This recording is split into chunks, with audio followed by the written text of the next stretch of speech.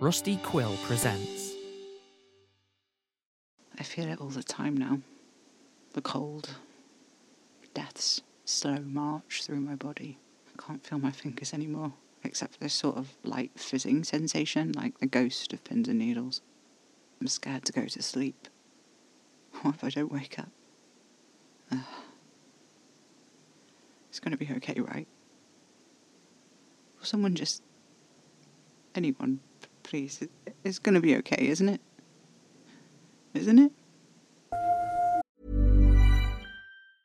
A lot can happen in 3 years, like a chatbot may be your new best friend. But what won't change? Needing health insurance. United Healthcare Tri-Term Medical Plans, underwritten by Golden Rule Insurance Company, offer flexible, budget-friendly coverage that lasts nearly 3 years in some states. Learn more at uh1.com. Hiring for your small business? If you're not looking for professionals on LinkedIn, you're looking in the wrong place. That's like looking for your car keys in a fish tank.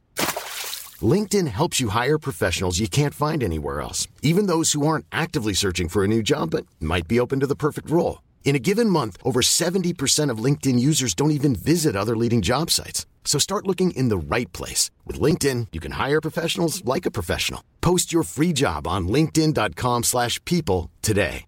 This is Paige, the co-host of Giggly Squad, and I want to tell you about a company that I've been loving, Olive & June. Olive & June gives you everything that you need for a salon-quality manicure in one box. And if you break it down, it really comes out to $2 a manicure, which is absolutely insane. It's also so easy to get salon-worthy nails at home with Olive & June. The difference between how your nails used to look when you did them yourself and now with the Mani system is a complete game changer. The best thing about Olive & June, too, is it's a quick dry. Dries in about 1 minute, lasts for 5 days, and full coverage in up to 1 to 2 coats. Visit oliveandjune.com/perfectmani20 for 20% off your first system. That's oliveandjune.com/perfectmani20 for 20% off your first system.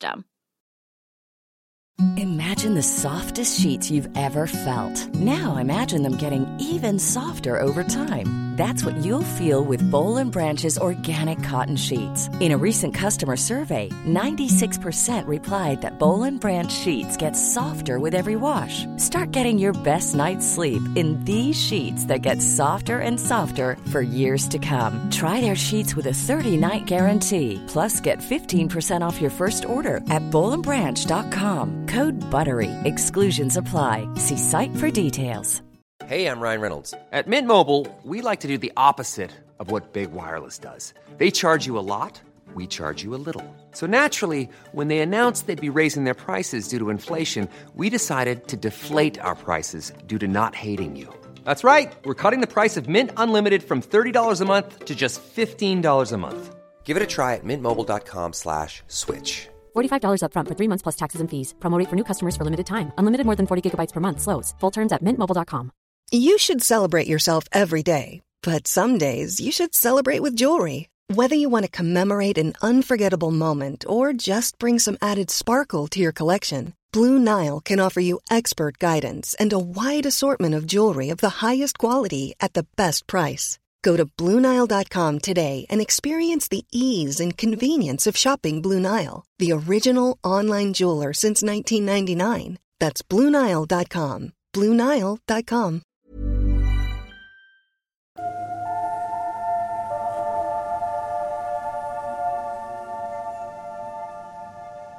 This is Not Quite Dead, episode 12, A Different Kind of Holy.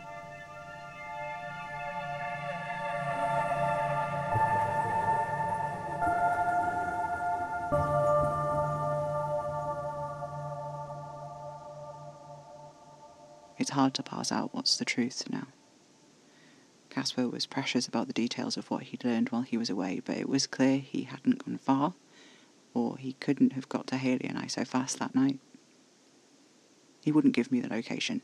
He said it'd be too tempting for me to follow if I knew exactly where he'd gone, and, well, he's not wrong about that. I'd have gone. In my head, I go and find him alive and he's fine. He's lost track of time or something.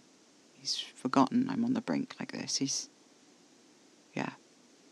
I find him and he's okay and we're okay and we've found a way to fix this. This being me. being the whole situation. There'd been so many of the patients with the torn out throats by then that it had become normal. That I would have barely blinked if one had come in. I remember the paralysing fear they'd cast over me for months, the way I was too scared to leave the house, but something about that night with Haley and the guy from paediatrics, it changed the fear. Instead of something that made me cower, it was something that made my blood heat up and my bones harden. Less like fear and more like, determination? I'm not sure how to describe it. But it made me angry. Casper found all of this very entertaining. "You're like an angry weasel," he said, patting my head, so full of rage. "But what are you going to do?" "If I'm a weasel, what does that make you?" I asked. Casper thought about this for a moment. "A hawk." "So modest," I said. "You disagree?" said Casper. I ran my hands down his arms, one of which was draped loosely over my hip. He was smiling, watching me with rapt fascination as I traced the outline of his fingers. "I think you're a tiger," I said. Casper laughed. Now who's being ridiculous? "I didn't say it was ridiculous. I said it wasn't modest." Casper hummed. "I suppose." He rolled onto his back, his hair shifting, releasing that sweet, boozy smell of his blood. It was everywhere in the flat, especially in my room. Even when he wasn't there, I could curl up and smell him on my sheets. It's funny. After he left, I slept on the couch because I couldn't bear to smell him when he wasn't there. But then I curled into the bed and the smell was almost gone. Now I can't stand sleeping in there because it doesn't smell of him. How ridiculous am I? "Why a tiger?" Casper asked. I shrugged. "They're fierce, they have sharp teeth, but they're endangered. People love them, even though they could kill them. And they're soft." I pressed my face against his shoulder. "Ah, of course, you've a lot of experience petting tigers as an A&E nurse. How could I forget?" I chuckled. "Shut up." "People love them," said Casper. I ducked my head into the mattress. "Yes." "I see," said Casper. A moment stretched on and on into silence. My heart was hammering. Casper was still, not even breathing. And after almost a minute, I couldn't stand it anymore. "Why did you say hawk?" Casper turned to me with a wicked grin. "Hawks eat weasels." There was a pause, a moment that hung still in the air between us, his gaze locked on mine. There was, in this moment, a silent question being asked. This tiny pause shifted the balance of power greatly in my favour. A tiny hesitation that meant, for both of us, that this was my choice, that I was allowing this, that everything that followed was happening with my consent, at my discretion, and at any moment I could take that away. And Casper would listen. Then, lightning fast, he pushed me back by the shoulders and sank his teeth hard and fast into my chest, enough to make me scream and writhe under him. It was a safe place to bite, few veins to break. He could bite hard and deep, and I'd only lose a little blood. It did have a tendency to bruise afterwards, though, but honestly I didn't mind that. It had been years by then, long enough that I didn't really need a firm reminder that he was real the way I had in the beginning, but it was nice to carry it anyway. A little badge, worn right on my chest where it's supposed to go, hidden under my clothes. Unfortunately, if I were ever to try and go shirtless in public again, I'd have to explain the many, many scars around my chest, too many of which are very easily identifiable as human-shaped bite marks, the canines just a little too deep and wide to be ordinary. I look like I've been mauled. Actually, I really have been mauled, haven't I? I still think he's more tiger than hawk. Master of disguise, efficient killer, with a soft underbelly. That's Casper, all right. But he'd never see it that way. Maybe I feel differently if I'm a vampire too. Maybe there is something fundamental about the experience that I'm missing. Some essential piece it's impossible to understand unless you experience it. I mean, that's likely, isn't it? Caspar is so sparing with the details, so reluctant to let me onto the deepest, darkest parts of himself, the things that might scare me. Not the horrors, those he could speak about plainly. The drive to kill, the lust for blood. He explained it all at length in excruciating detail. He did it to try and scare me off him. It didn't work, obviously. But I don't know. I think he didn't really want it to work. I knew already that some part of him wanted to drink me dry before he explained it all like that, you know? I know what vampires are. I know what they do. Whilst it was scary and horrifying and hard to hear, there's an extent it was just an elaboration on things I already knew about vampires in general, things I specifically knew about him, all things I'd known and decided were forgivable. Obviously, I'm reading into things here, but I'm so certain Cass knew when he told me. He knew I would forgive him, knew it would not make me run or make me want to push him away. And the reason I think that is because of the stuff he wouldn't talk about. Maybe it's because it's not very easy to describe. I asked him if he felt like the same person as he was before he was turned, and he just didn't answer. Was the truth that he did, or that he didn't? Which, to him, would be more horrifying and harder to admit. Is it that he's so far removed from his own humanity that he's totally alienated from it? That who he was is like remembering someone made up? Or maybe it's that he does feel the same as he did then, but with all this hunger and pain on top of it. Maybe the human in him is alive and screaming. Maybe he has to shut him in a box and pretend he can't hear the nails on the inside of the door. Maybe that's why he cried when he talked about how he was changed. When he talked about what becoming a vampire means. Always he spoke of it not as a loss with grieving, but like it was treason. A great betrayal. Who could he be betraying if it's not himself? Maybe these aren't questions that can be answered. Maybe they're just feelings that you have. Maybe it doesn't matter if you're the same as you were before the change, but maybe it does. Right now, to me, it matters. I want to know, and I can't know. And maybe even if Caspar was here to talk this through with me, if he magically became capable of getting over whatever it is in his head that stops him from being able to, and he could just talk about it with me, maybe even then it wouldn't help. Maybe there are just not enough answers in the world for all the questions I have about this change. Maybe even if there were, it wouldn't help. Maybe none of this matters in the face of it, but I have to think, I have to try. What I need is a way to make this feel like I'm going through a process here. That there's some sense of just, serious reasoning at play. Informed consent, that's what I want. I want to feel about this the way I feel about Caspar biting me, right? That there's a moment of pause, where we both know that I'm informed about the risks, that I know my limits, and Caspar tries to know them too. That we will stop any moment it becomes too much. I want to feel in charge of this. I want to feel like I know what it'll be, because otherwise I'm a victim of it. And I don't want to be. Whatever it is, the hang-ups Caspar has, will those screws turn in my brain too? Will I be unable to think clearly about the situation at all? What if being a vampire ends up being nothing like I think it will? The chances of it working are low, I know, but in the past I've had trouble with, anticipating success.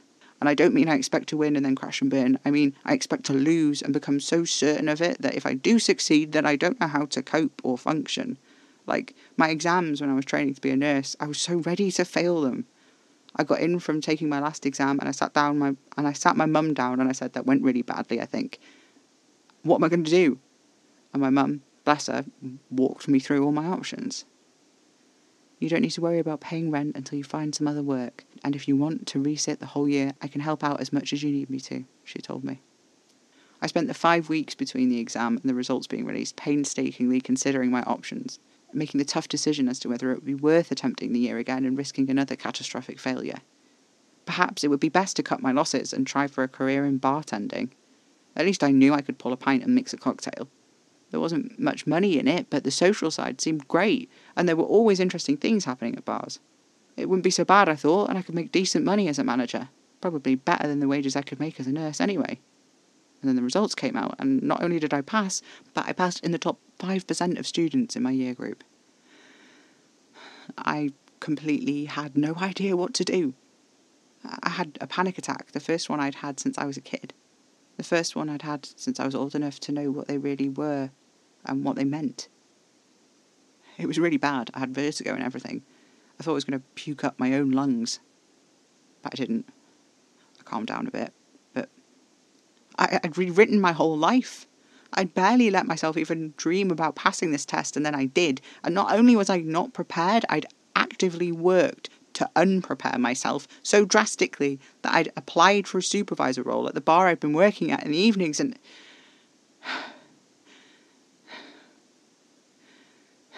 this might... It could happen that I... And then what, like... And I can't even ask anyone what's going to happen because Casper's gone and fuck. I'd know if he was dead. I'd feel it, wouldn't I? I'd know. I can't feel his emotions, but I'd know it. I'm drinking his blood. It's right here. He is not dead. But even if he's not dead, that doesn't mean he's okay. There are worse things than death. There's this one night, Casper and I, we were walking down beside the river late at night. It was the middle of summer, still kind of warm even though it was 3 o'clock in the morning. The geese were all asleep on the riverbanks and the old rocky docks. Barges, dinghies and speedboats bobbed idly on the water, moored on ancient-looking wooden posts that rose out of the swirling depths like greasy, algae-haired fingers. We'd been chatting about something, I can't remember what, and then a breeze came across the water, and Casper stopped in his tracks. I've seen him angry. I've seen him desperate. I'd seen him sad and lonely, but I'd never seen him afraid like that before. He was perfectly still, like a statue with real hair. The only part of him that moved was his pupils, slowly dilating as he looked across the water. I called his name. He didn't respond. I tugged on his hand, but he wouldn't move. He just stood there, staring. I followed his gaze and saw it. A body in the river. I couldn't make sense of why it had frightened him so much. In my first non-hazy memories of Cass, he was throwing a body of a half-maid into that same river. I'd seen him throw another and a whole person in there since then. It was just a dead body, albeit one bobbing face down in the black of the water, hair fanned out in a dirty blonde swirl, undulating with the waves. Without a word, Casper pushed me away and walked to the edge of the river. We were far enough out of town that it was just a slope and a little concrete lip at the water's edge. Without a pause, Casper jumped into the water. "Casper, what the hell are you doing?" I asked, my voice in a raised whisper, like we were 2 naughty kids about to get caught on a part of school grounds we weren't supposed to be on. Casper completely ignored me. I stood huddled at the water's edge. It was like the sounds narrowed down and I could hear Casper swimming out to her. I couldn't have, not really, but in my memory I hear every splash he made as he swam. He stopped just short of the body, and to my horror, it twitched. The movement was small at first, almost imperceptible, but as Casper extended his arm towards the body, its arms flailed, water rippling and splashing.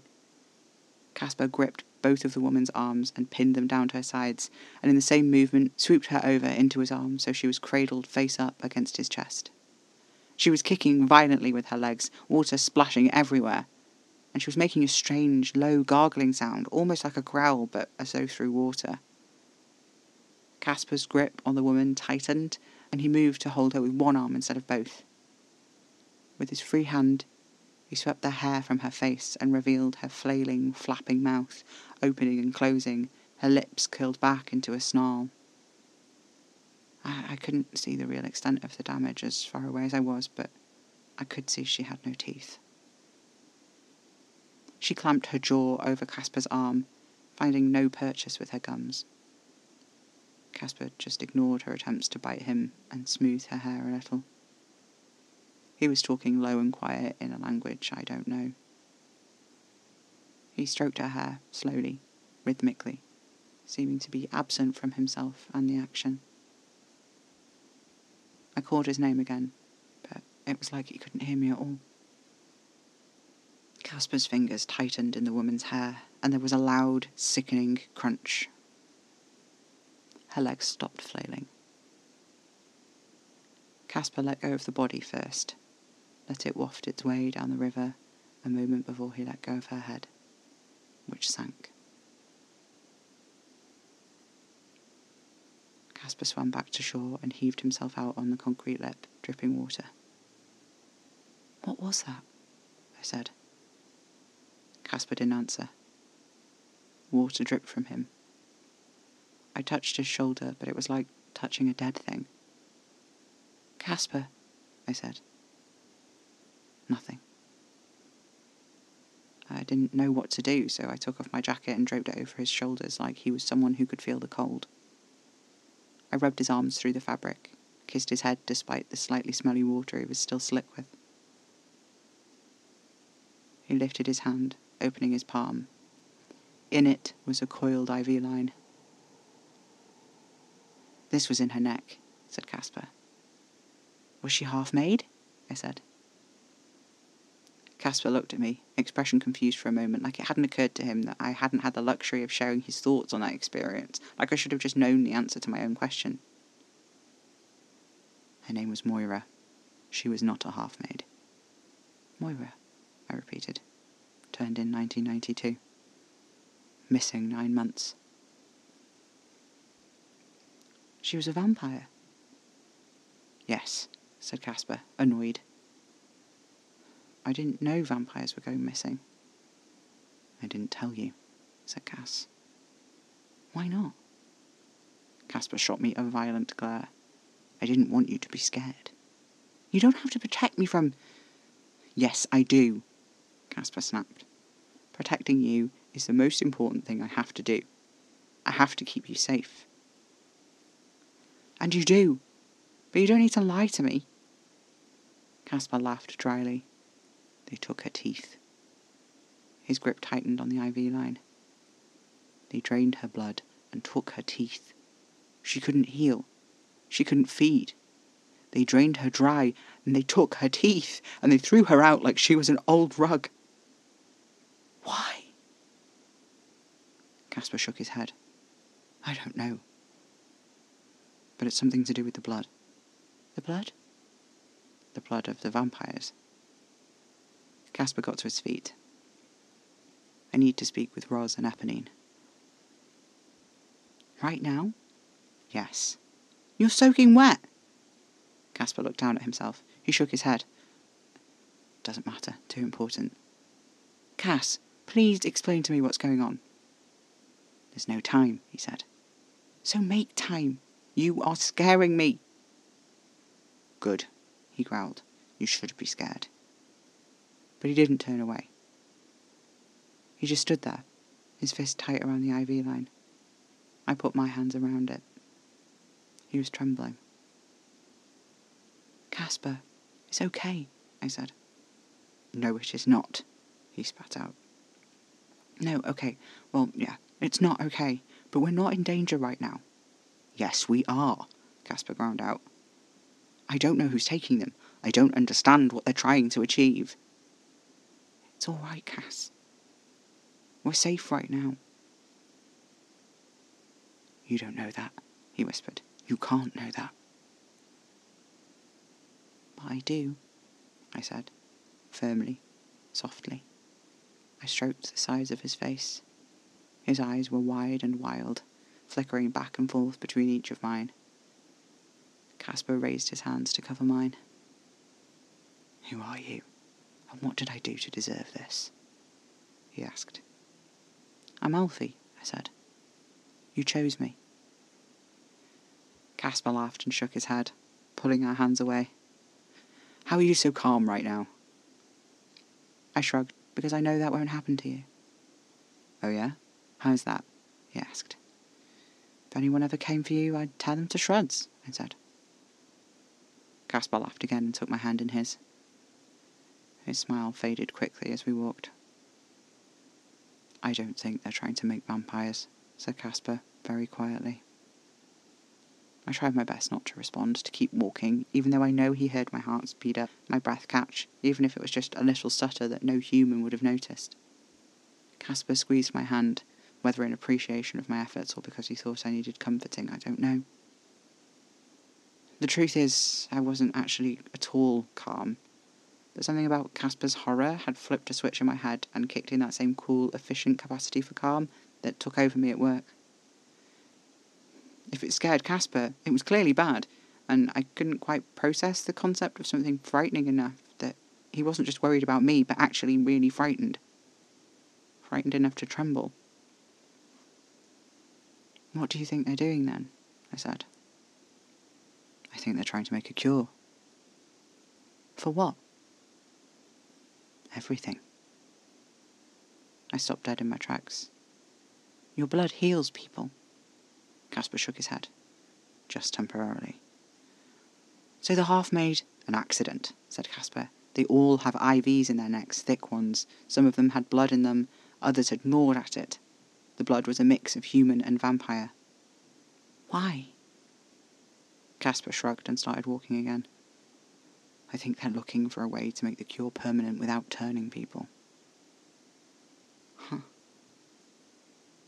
"What?" "Just the way you phrased that. Make the cure permanent without turning people." Caspar sighed. "The change will fix any injury, illness, or ailment in the turn." "Is there a limit to that?" Caspar was quiet. "What?" I said. "Sometimes I forget you're a doctor." I scoffed. "I'm not a doctor, I'm a nurse." "Sorry," said Caspar with a sigh. "You are somewhat less likely to go mad scientist on me." Yes, but statistically more likely to go a bit angel of mercy." Caspar snickered. "Heaven help me if that happens, I'm already at your mercy." "Oh yeah?" Caspar grabbed my wrists and spun me around. In a flash, he had me pinned against a tree. "Utterly," he said, tracing his nose along the line of my throat. "Not the neck," I whispered. "I have work." Caspar ran his tongue over the skin anyway. "I know," he said with a sigh, and he let me go. I swallowed hard, jogging a few steps to catch up with him. "You know, technically, death will also cure any injury or illness," I said. Caspar groaned. "Depends on your definition of cure." "I guess." "Do you now?" Caspar sighed. "I still need to speak with Ross and Eponine." "Go later." Caspar turned to me, eyebrows raised. "Okay." "You should shower first." Caspar glanced down at his sopping clothes. "Yes, probably." We got back to the flat and undressed in a tumble. It was easy to be naked with each other and in each other's space, more comfortable than it was to be out in the night in our clothes somehow, or at least it felt that way to me. Though I'd seemingly done well to break the tension, there was an edge to every kiss. Even though we'd been alone by the river, here, in my shower together, we were secret. The rest of the world may as well have not existed. I stopped him before he bit my chest, and we held each other's gaze and made that silent acknowledgement of what was happening. I trusted him to do this. He trusted me to tell him how far to go. I could tell he was scared by the way he bit harder, how his hand pulled my arms to his back, silently asking for my nails in his skin.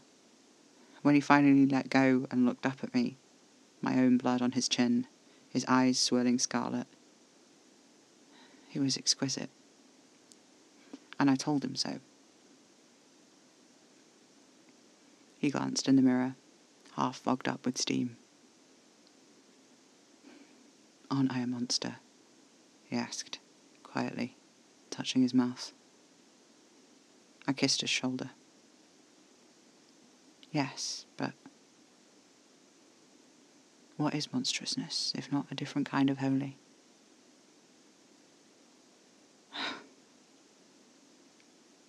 Listen.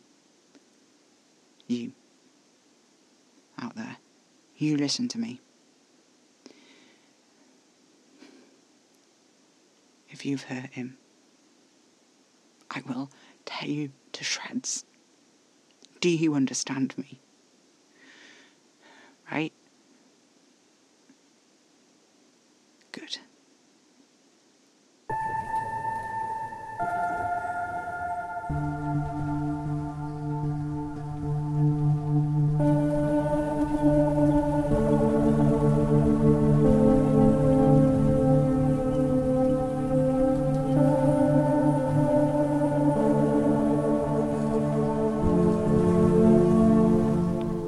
Not Quite Dead is written, performed and edited by A. Remager under a Creative Commons 4.0 attribution license. Live, laugh, bite.